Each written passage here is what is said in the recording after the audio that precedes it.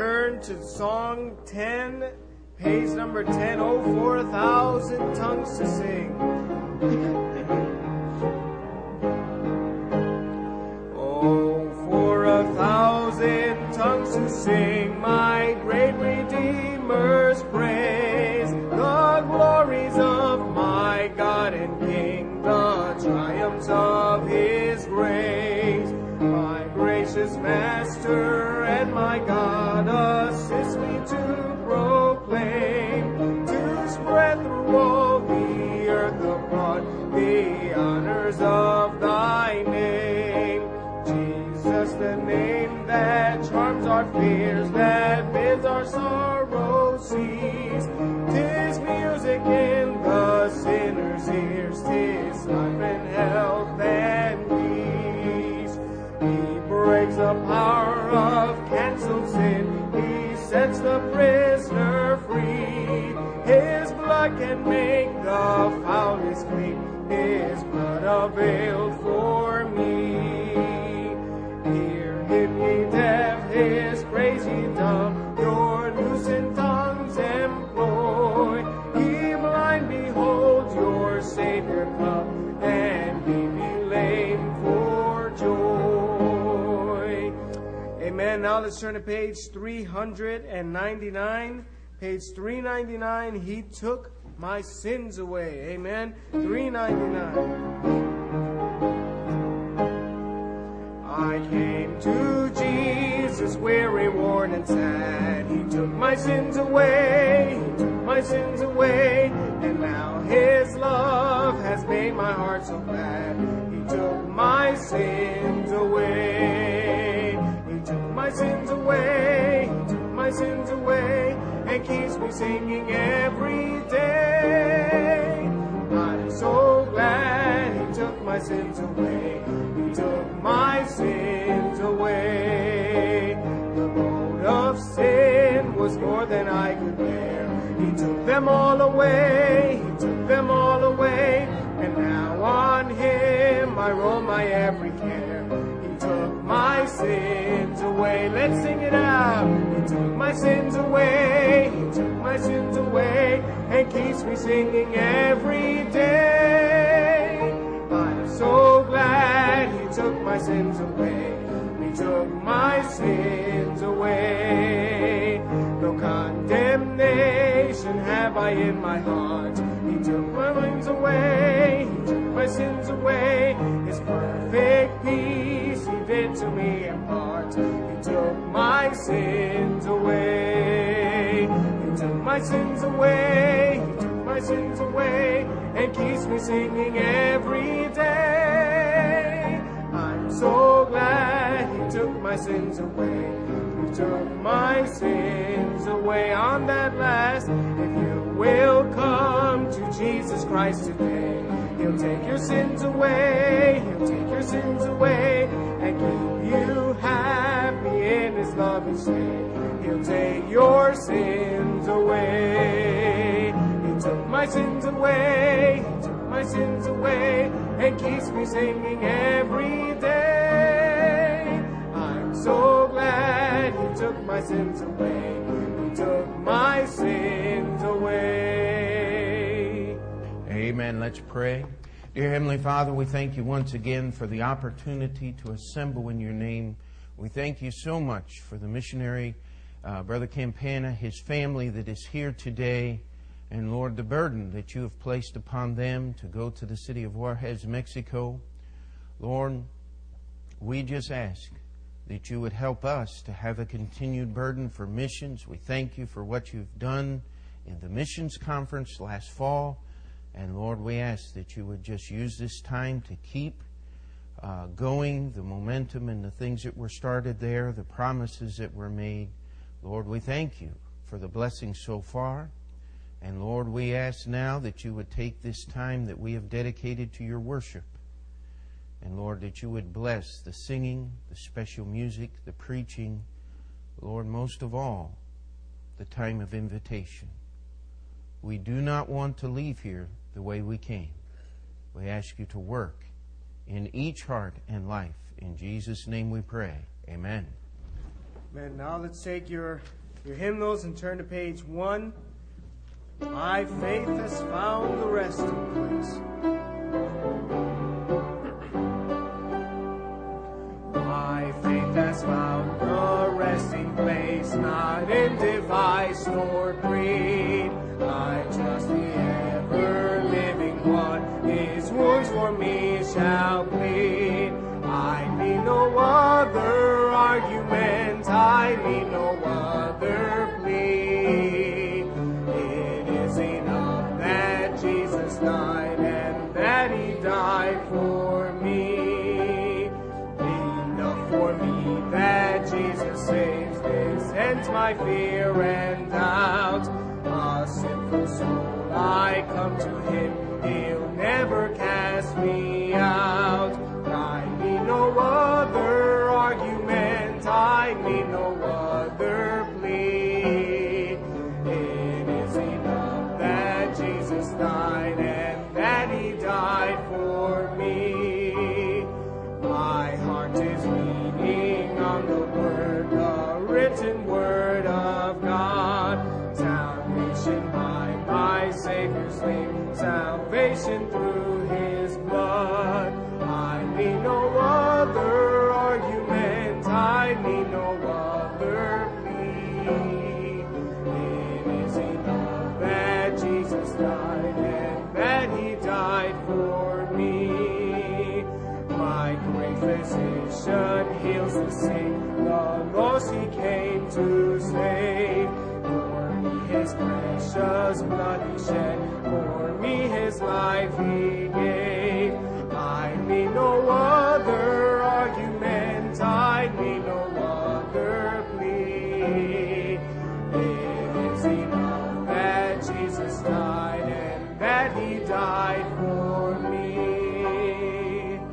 Amen. And now let's sing one more song, 822, Our Great Savior. That is past the index, 822. Jesus, what a friend for sinners. Jesus, lover of my soul. Friends may fail me, foes assail me. He, my Savior, makes me whole. Hallelujah, what a Savior. Hallelujah, what a friend. Saving, helping, keeping, loving. He is with me to the end. Jesus, what a strength in weakness. Let me hide myself in him. Tempted, tried, and sometimes failing. He, my strength, my victory wins.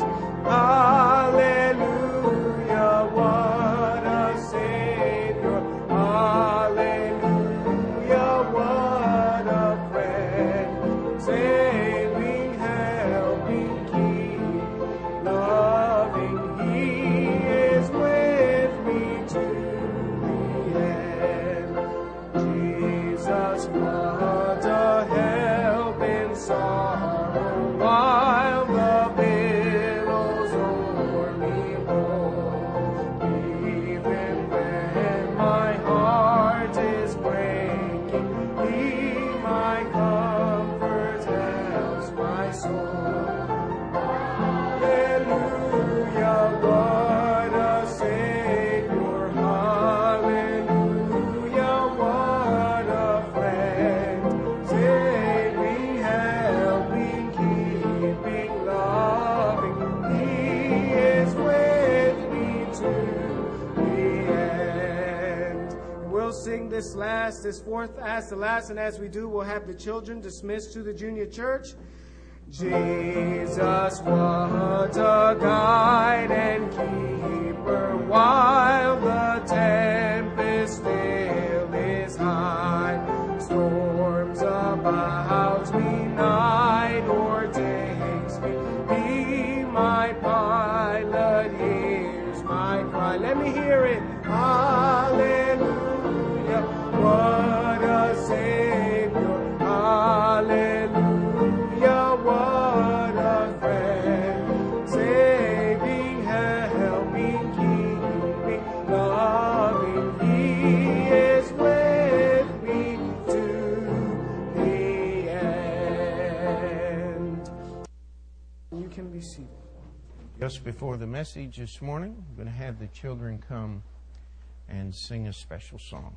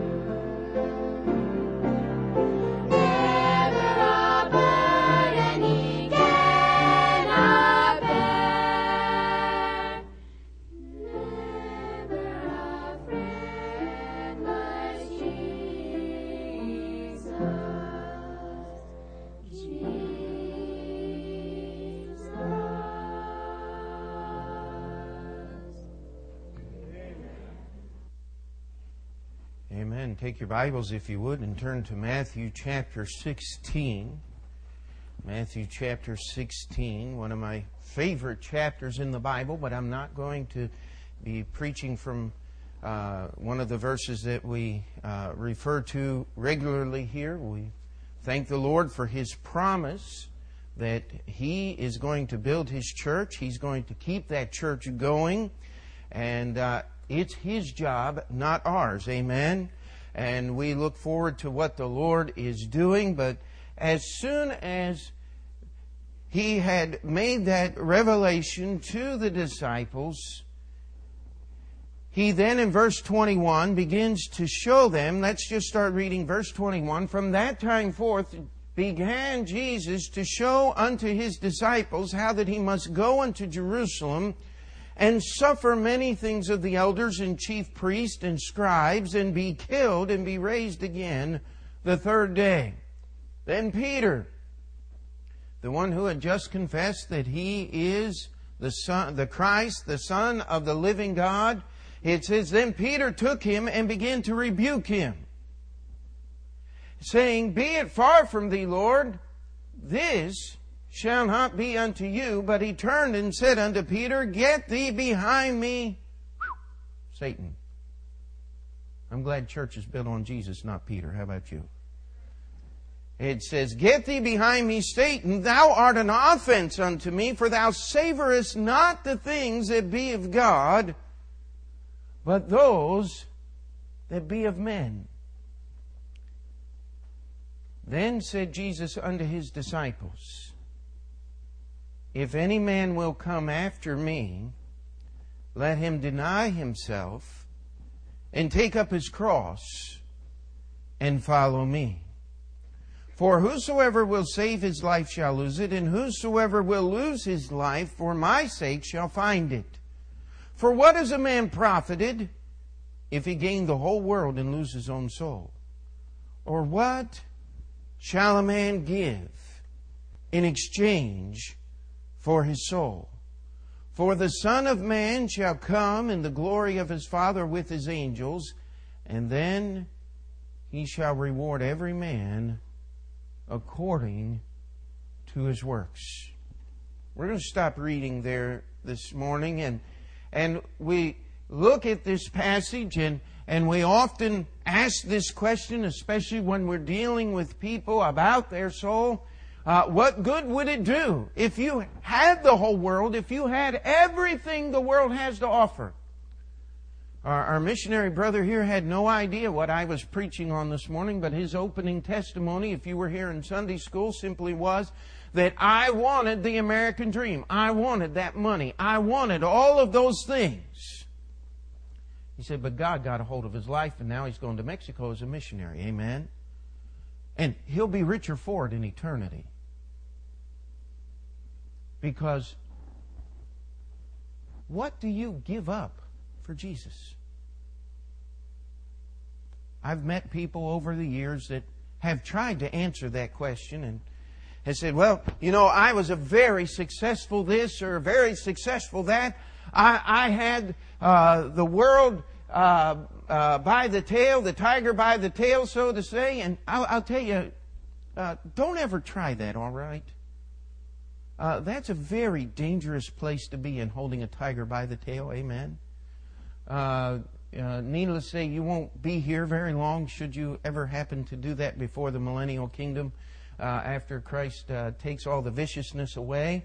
But we have all these funny sayings that we use when we talk about getting a hold of the world and getting in control and getting all of these things that we're finally going to get what we want. How many of you ever got what you wanted? And then you found out it wasn't what you wanted in the first place. Advertising is a wonderful thing, isn't it? It makes the absolutely overpriced, overvalued, unnecessary items of this world absolutely indispensable. Isn't that what advertising does? And you finally get that thing, and you paid too much for it, and you really don't need it, but you had to have it. And you say, what's next? How many remember the story of Alexander the Great? Anybody remember that story? 32 years old. He had conquered the known world and then some at 32. His last words as he died in a drunken stupor were, "Are there no more worlds to conquer?" He gained the whole world. He lost his soul. And he died wanting more. What more could he have, my friend? What more could he ask for? And the context here is, of course, we understand the mindset or the thought process of the disciples. They had been trained that when the Messiah came, He was going to set up His kingdom, and those who were His servants were going to reign with Him. Now, we're nearly 2,000 years after that event, and we're still waiting for the Messiah to come and set up His kingdom. And Peter's saying, Lord, you're not going to suffer. You're here to set up the kingdom. And Jesus said, wait a minute. You're savoring the things of man, not the things of God. And I want you to understand something here. If you're going to come after me, there's some things you got to do. And that's where we get the title of the message this morning. What are you going to give? What are you willing to give? We could spend our whole time this morning and then some just telling the stories of men and women who were willing to give absolutely everything they possessed and everything they were. The only problem is the causes to which they gave everything they are as multitude as the people who gave everything. We honor those members of the American military who are over in Iraq and in Afghanistan right now, who in other battlefields in Germany and the islands of the Pacific gave everything they had so that we could be free today. And we ought to honor those men. We ought to honor those who gave their life for the cause of freedom. That's just right. But I want to talk to you about a greater cause than the cause of freedom of nations and peoples. It says, if ye shall know the Son, ye shall be what? Free indeed. You see, we've got a corrupted idea of freedom. We think freedom is the right or the ability to do whatever we want. That's not freedom, my friend. Your freedom to stretch out your arm ends where my nose begins. Amen? Aren't you glad about that? Aren't you glad we have some laws like that just because you want to stand on a crowded subway car and stretch out your arms, that you can't assault other people on the subway by inflicting bodily injury in them by stretching out your arms? I mean, freedom is not freedom to do whatever you want. Freedom, true freedom, is the ability to make decisions that are for the benefit of not only yourself, but of society at large. You know, we have our history here, the last 80 or so years, divided up into generations. We have the silent generation. We have the greatest generation. We have the boomers. And we have Generation X. And I keep looking at everybody's charts and I can't find out which one I fit in. I was born in the crack, all right? And so I'm not quite sure where I fit into all of that. But I'll tell you, things used to be different. That generation that we called the silent generation, that was before, between the wars there, the ones that actually fought World War I and lived up through the Depression and those kinds of horrible, catastrophic events. They had only one idea in mind. They had one goal for their society, and they understood a few things, that they had the responsibility of raising the next generation. They had an idea there that it wasn't about the things I should possess and the things that I should get, but that my children would understand that they have a responsibility to carry on the great truths that we have learned. And by the way, the silent generation was the greatest church-going generation in almost American history, because they understood that there was a need for something more than just what I possessed as a human being. By the way, they raised the greatest generation. The generation that fought World War II. The generation that went out and willingly sacrificed their lives all over the world. Some of them we'll never know their stories, but willingly gave their lives so that we could be free today. Could you imagine what would have happened in world history if Adolf Hitler had not been stopped in his madness? But he was stopped. But then we have a generation that said, wait a minute, it's not about what I'm going to leave for the next generation. It's what I have right here, right now. They raised the kids that burned down the colleges in the 60s and rioted in the streets.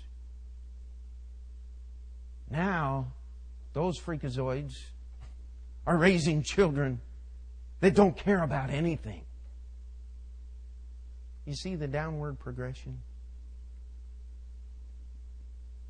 We have freedom to do more things today than we've ever had in history. But freedom to commit a murder and call it abortion is not freedom, my friend. Freedom to destroy your soul with pornography and prostitution and all of the degradation of immorality is not freedom. We have more drugs and more types of drugs today. And if you're not willing to go down the back alleys and slip a few dollars to some shady character to get what you want to make you feel good, guess what? You can go to the doctor and you can tell him, I'm depressed. I need something to make me feel better. And they have literally shelves full of drugs that you can get prescriptions for that will make you feel better. My granddad had a recipe for feeling better.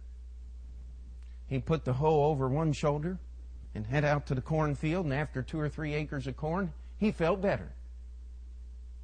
I'll tell you, it works. You said, but Pastor, where can I find 2 acres of corn in New York City? I wish I knew, because that's where I'd be heading myself. Amen? Maybe we'll just put some sheetrock up in the basement instead. How about that? We got to think about all of these things, because the question is, what are you going to give? And Jesus put some rules here, but I want us to go to the end of the passage, to the last verse we read, and kind of get the goal. Now, we've gotten the context. Peter was thinking about the kingdom and ruling and reigning, and he said, I don't want none of this sadness, none of this suffering stuff. I'm going to be a king with you, Jesus. And Jesus said, get thee behind me, Satan. He said, you want the things of this world. You want the things of man. You don't understand about the things of God. In verse 27, Jesus tells us what the things of God are. He said, for the Son of Man shall come in the glory of His Father with His angels, and then He shall reward every man according to his works.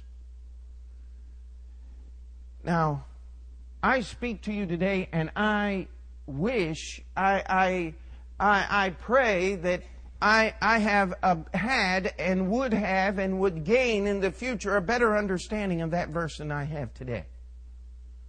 I mean, we hear about that when Jesus comes in His glory with His angels and He's going to take over this world and He's going to reward us for our service for Him. We hear those words.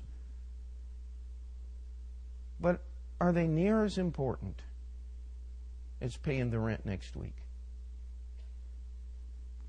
Are those words near as important as having enough money to go to the grocery store or to the restaurant or to pay car fare or whatever we happen to need at the time?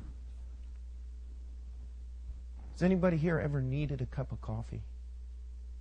I mean, you needed a cup of coffee. You know what I'm talking about? You get up in the morning and you have to run out of the house and you need a cup of coffee. And you're trying to find a place where you can grab one of those things on the way to the subway. And now they've passed that rule. You're not really supposed to drink coffee on the subway. I asked one of the token booth clerks, I said, now, is that a real rule or not? And they said, I'm not paying attention and I don't think you should either. said, okay, here's my coffee. I'm going. And but don't take my advice, because you could still get a ticket for it, all right? I think you can. And so be careful about that. But let me ask you a question. Do we really need that cup of coffee? We just would like to have one, amen?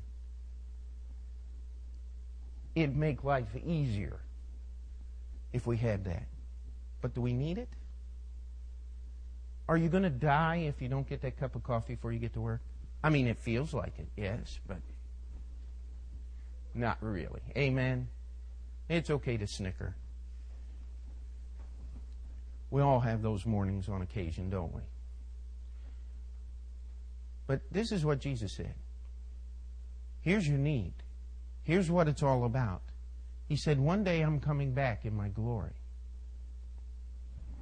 He said, and I'm going to reward every man according to his works.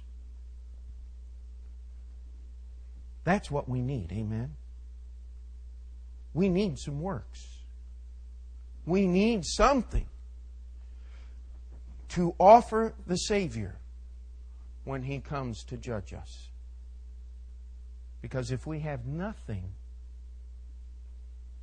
it's going to be a very, very sad day when Jesus comes to reward His servants. Now, needless to say, if you're not His servant today, if you've never come to that point in your life where you've trusted Jesus Christ as your personal Savior, if you do not know heaven is your home, this passage is not primarily talking to you, because you're not His servant. And say, but Pastor, I've been in church all my life. Well, it doesn't say that He's going to reward those that go to church. He's going to reward every man according to his works. And until you're His servant, you can't work for Him. Now, you know, I'd like to show up. I mean, I'm just crazy thinking preacher, you know. I'd like to show up to one of those big Wall Street firms on payday and have them give me one of those great big fat $100 million paychecks. I mean, how many like to join me? Why don't we go stand in line and on payday and say, you know, we'd like to get paid with all those guys that make all that money. What would they tell us? And say, you don't work here. You're not an employee. In fact, you're trespassing, and if you don't get off this property, we're going to help you get off this property. And we get mad at God because every child's not His employee. God said, if you're going to work for me, you got to be my servant. Amen? And that happens when you get saved. That happens at the moment you trust Him. But here's some of the things that ought to go along with that, getting saved. Verse 24. It says, then said Jesus unto His disciples, if any man come after me... Now, we don't like to read that next verse, do we? Let him...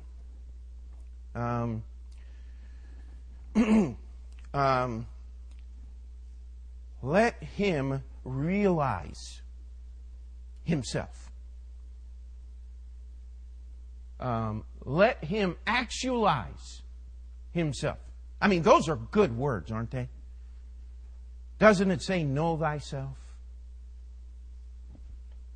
No, the Bible doesn't say that.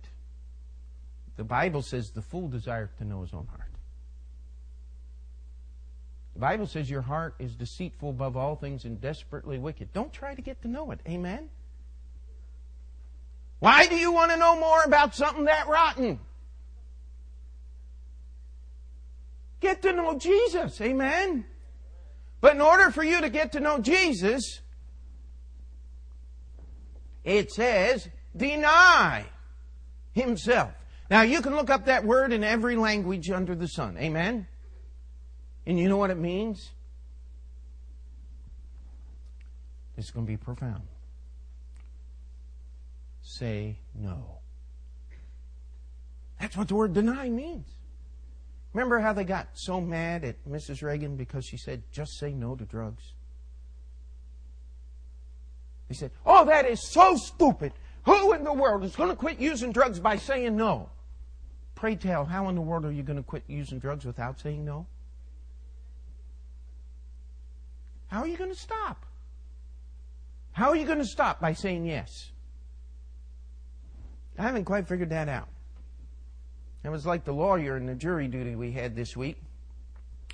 It was one of those, I'm allowed to talk about it now because it's all settled and I'm free.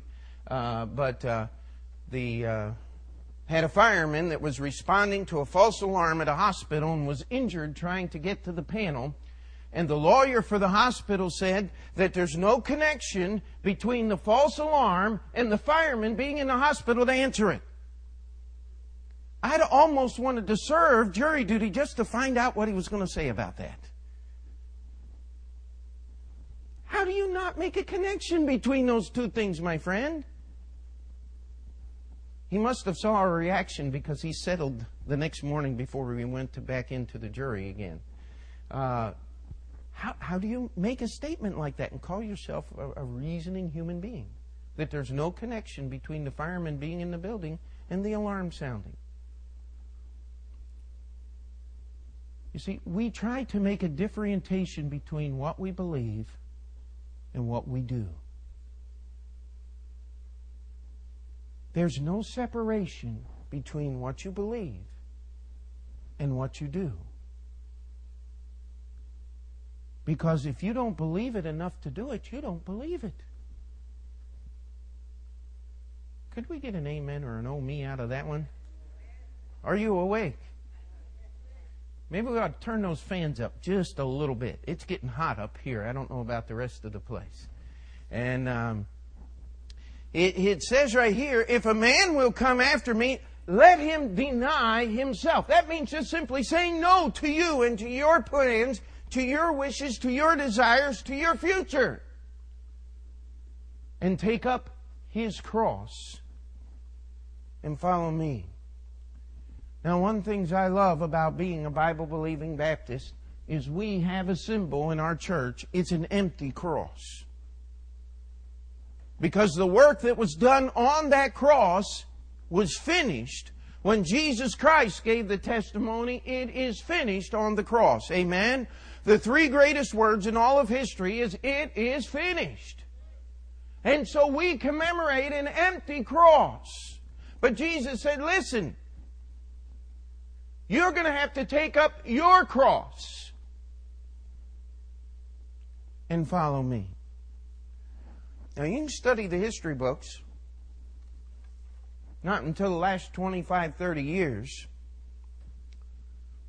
excepting in some churches, is the cross ever used for anything except for the death of the person carrying it. It was an instrument of death.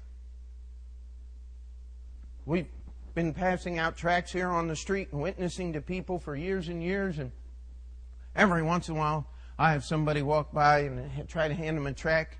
And this happened several times. A lady will reach and pull out her necklace and they'll have a little cross and she says, I'm okay, I got my cross, and keeps walking on down the street. Is that what Jesus meant by take up thy cross and follow me? Any takers for that one? Good. It's not going to work. That's not what he meant. The cross is the death of ourself.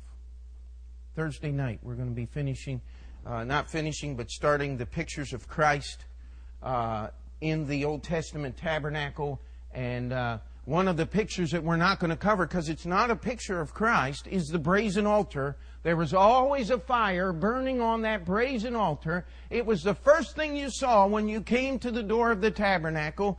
There was always a fire burning on it, a sacrifice offered every morning and every night, plus all of the sacrifices that were offered upon it every day. It is a picture of the death of ourself. You see, that is a daily process. When you look in the mirror in the morning or in the afternoon or any time you look in the mirror, what's staring back at you is worse than any horror movie made by man. You say, Pastor, well, in the horror movies, you kill the monster, and he only comes back 2 or 3 times, and then he's finally really dead, really gone. But you can kill that monster in the mirror every morning, and it'll be there tomorrow morning staring at you again. Amen? Isn't that terrible? You can't get rid of that thing. You won't get rid of that thing until you go to heaven to be with the Lord. And that's why Jesus said you got to take up that cross and follow me. Because you got to get rid of yourself. We are so easily distracted. We so easily substitute our own ideas and our own desires in there and think that somehow we're following Jesus Christ. Jesus said, follow me. For whosoever will save his life shall lose it. And whosoever will lose his life for my sake shall find it. Now, we've had many people give testimony, and I'm not picking any person in particular. I'm not thinking about any one person. But I've had and heard the testimonies of many people, very similar to what our missionary said today. He said, I had it. But when it came to Jesus Christ, I had to give it up so I could have Jesus. If money's going to keep you out of heaven, get rid of it. Amen? If power is going to keep you out of heaven, if you think that you need to be that CEO. I remember Jack Caldwell, a friend, he's preached here years and years ago, Korean War veteran. He said, I was headed for corporate headquarters. He said, I was in charge of a factory, 1,500 men in the factory. He said, I was in charge of the whole thing. He said, I got up in the morning and he said, I was determined that I was going to move up and be in charge of the company, not just the factory. And he said, but then I got saved. And he said, I realized that no matter how much I had, was absolutely nothing when I was going to stand before Jesus Christ. And he said, I didn't give something up. He said, I received more from the Lord Jesus Christ when I gave up my position in the factory than I'll ever have and ever could have had in this world. That's what Jesus is talking about here. It says, for whosoever will save his life shall lose it, and whosoever will lose his life for my sake shall find it. How many of you had peace before you were saved? We've got an honest group here today. How many of you found peace after you got saved? How many of you, your life made sense before you were saved? How many of you, since you got saved, your life makes more sense now? Do you think that's what Jesus was talking about there when He said, if you'll save your life, you're going to lose it? I mean, pick up the newspaper. Do you think Britney Spears' life makes sense? Huh? You think Donald Trump's life makes sense? And I know I said his name wrong, but I mean, if you think that life makes sense, you need to see me for serious counseling after the service. I mean, that guy, I believe it was, who was it? It was either J. Paul Getty or, I think it was J. Paul Getty said, I'd give everything I had for one good marriage.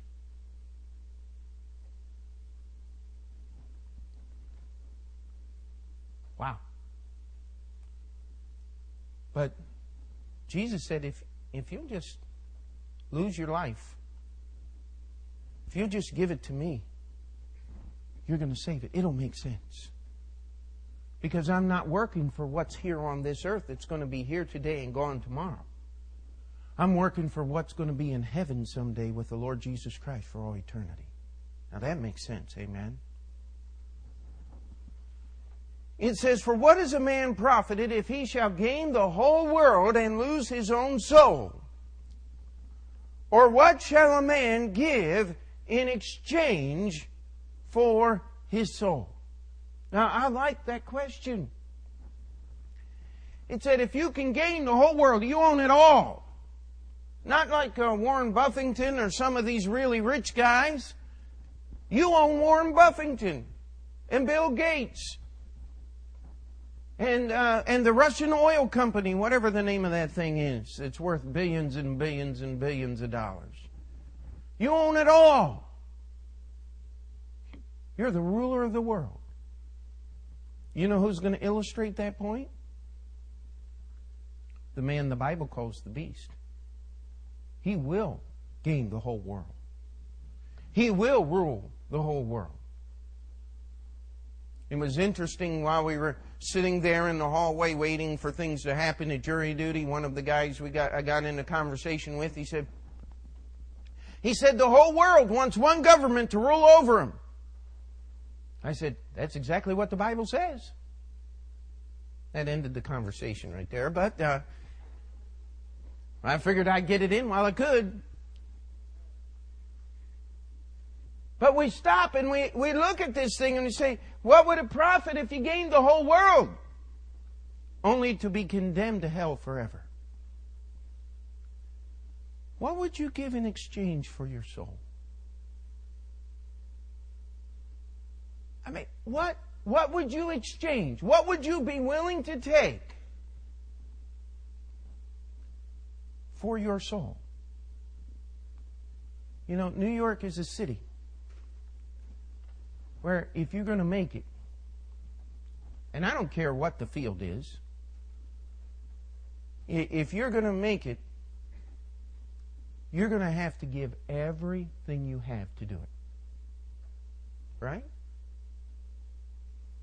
I mean, I met the guy behind the counter at the deli up here around the corner. He said, I'm in at 7 o'clock every morning and I don't get off till 10 o'clock at night. 7 days a week. I'd say that's given quite a bit to work at the deli.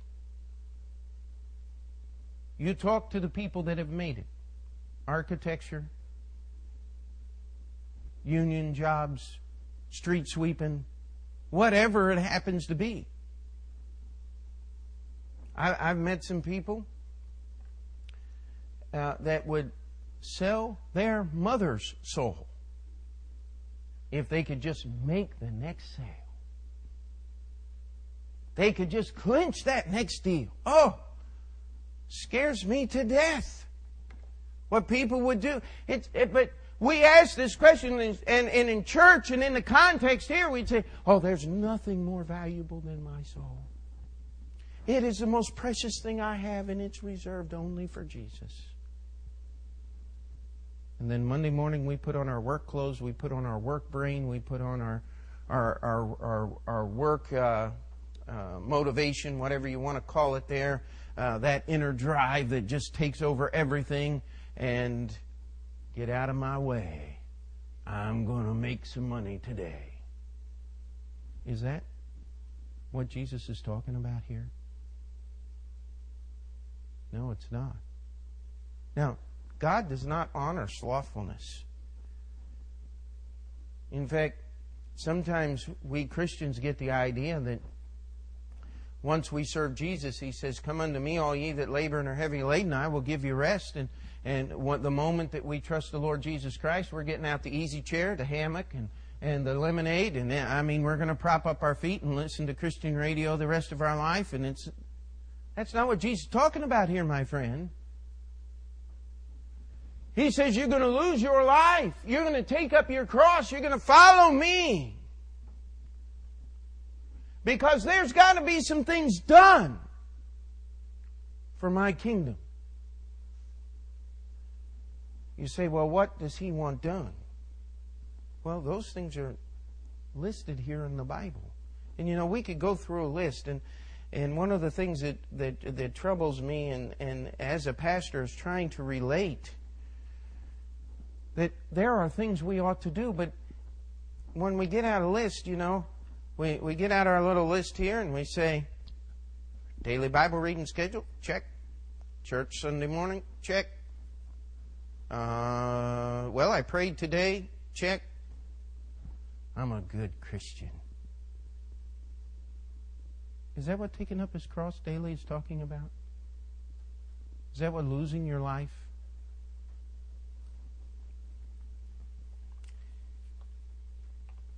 I mean, if somebody came up and gave you a check for $10 million, I mean a real one, not Bible bucks like we give out in the children's church, I mean the real thing, how careful would you be with that check? You know what most of us would do? What we ought to do if we had any smarts at all? Is we'd call down to the precinct house and say, somebody just gave me a check for $10 million. Could you walk me to the bank so I don't lose it? That'd be a smart thing to do now, wouldn't it?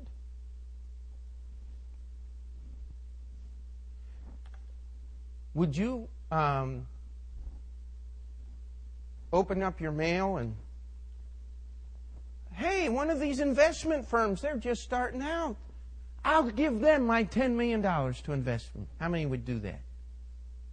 Would we have anybody here who would do that? No, you'd want to find the most experienced investment firm in the city to take care of that kind of money. Now, wouldn't you? I hope you would. Otherwise, you're going to lose it. I mean, you wouldn't want to give that money to some hotshot investor who says, I'll make you $100 million in a week. And comes back and says, well, I lost it. You wouldn't. I hope you wouldn't do that. It takes time. You've got to be careful. You'd be careful with that thing if it were real, wouldn't you? And yet, how careless are we with our soul? How uncareful are we to involve ourselves in things that have nothing to do with this book called the Bible and are really against all the things that are in the Scripture? Well, got to earn a living, got to do this, got to do this. Now, here's what Jesus said. If any man will come after me, let him deny himself.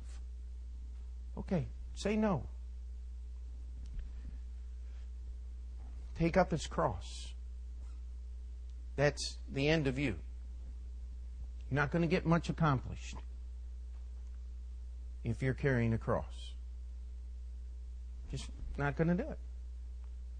The thing weighs 150 to 250 pounds. Unless you're dragging it along the ground or have been to the gym and worked out all your life, you're not going to get very far with that thing, are you? And it says, and follow me.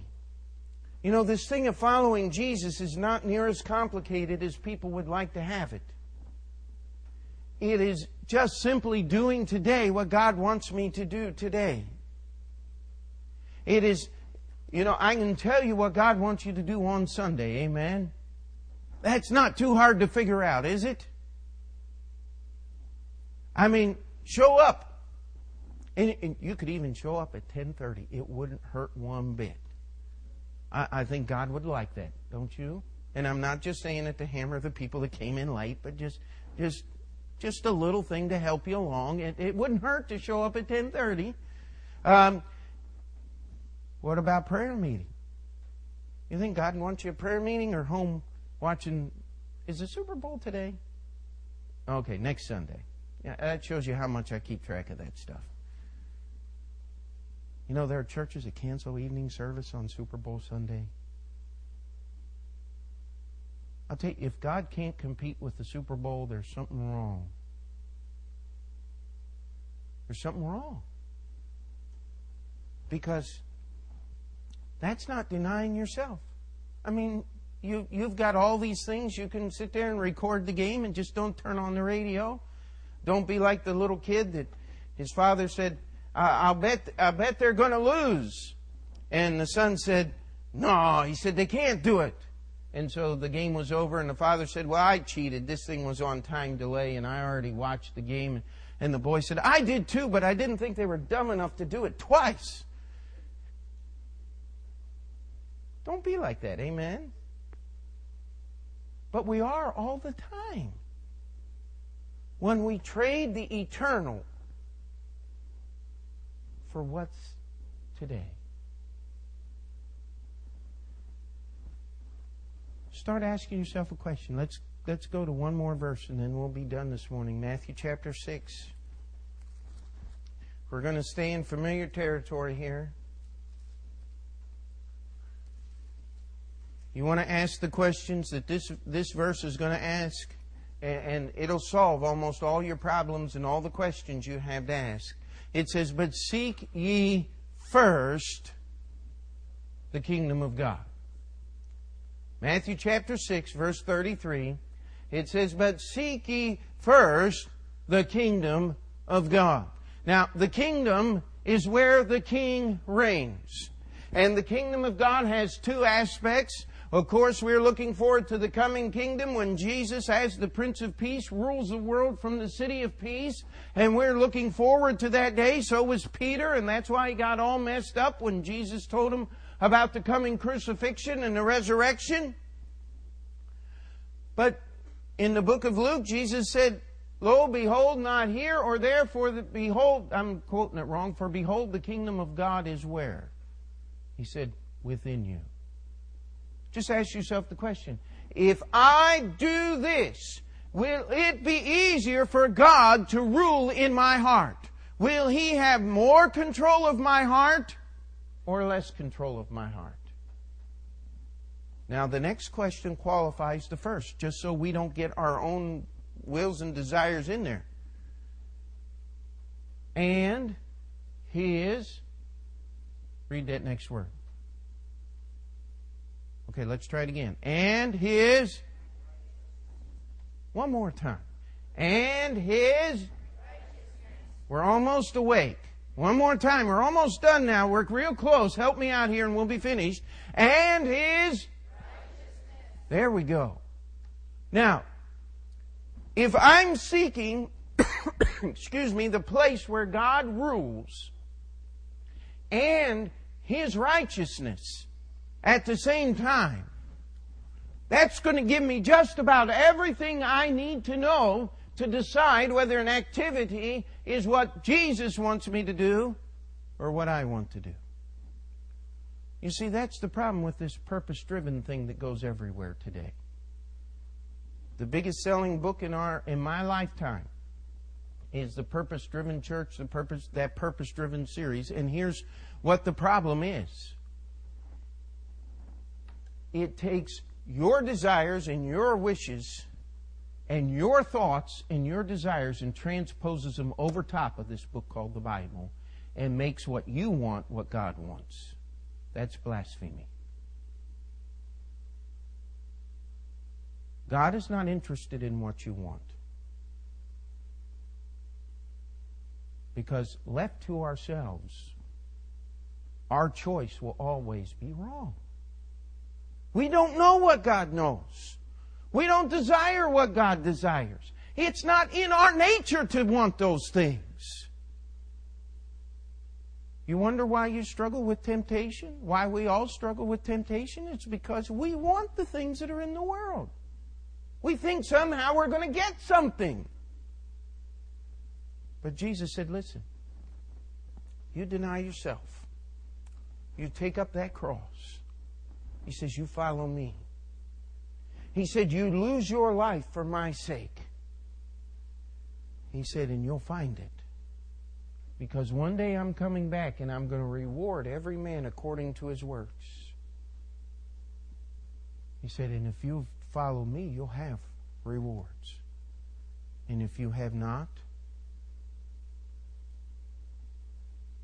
everything you thought you had will be less than nothing when you stand before the holiness of God and hear His judgment upon your soul for not having given your life to Him. He died on the cross for us. It's a very small thing that we give our lives to serve Him. Let's pray. Dear Heavenly Father, we come before You this morning. And Lord, the simple question we ask this morning, what are You going to give? What are we going to hold on to that's going to keep us out of heaven? What are we going to hold on to that's going to cause us to lose those rewards that Jesus wants to give us? What are we going to have to give up so that we can take up that cross and follow Jesus, so that we can lose that life and enjoy the things that Jesus wants us? It's just so far beyond our human understanding. We have no sense of it, Lord. We ask that You would work during this invitation time. Lord, as I've prayed this morning already, and I know the hearts of many of our people here, we come needy, Lord. And we ask that You would help us to face this week living these words from Your book. We pray for surrender this morning to Your will. We pray for obedience to Your word. We pray that we would be willing to give ourselves up that we may find real life in Jesus Christ. In Jesus' name we pray. Amen. Let's stand together. Brother Franz, if you'd come and lead us in the hymn of invitation.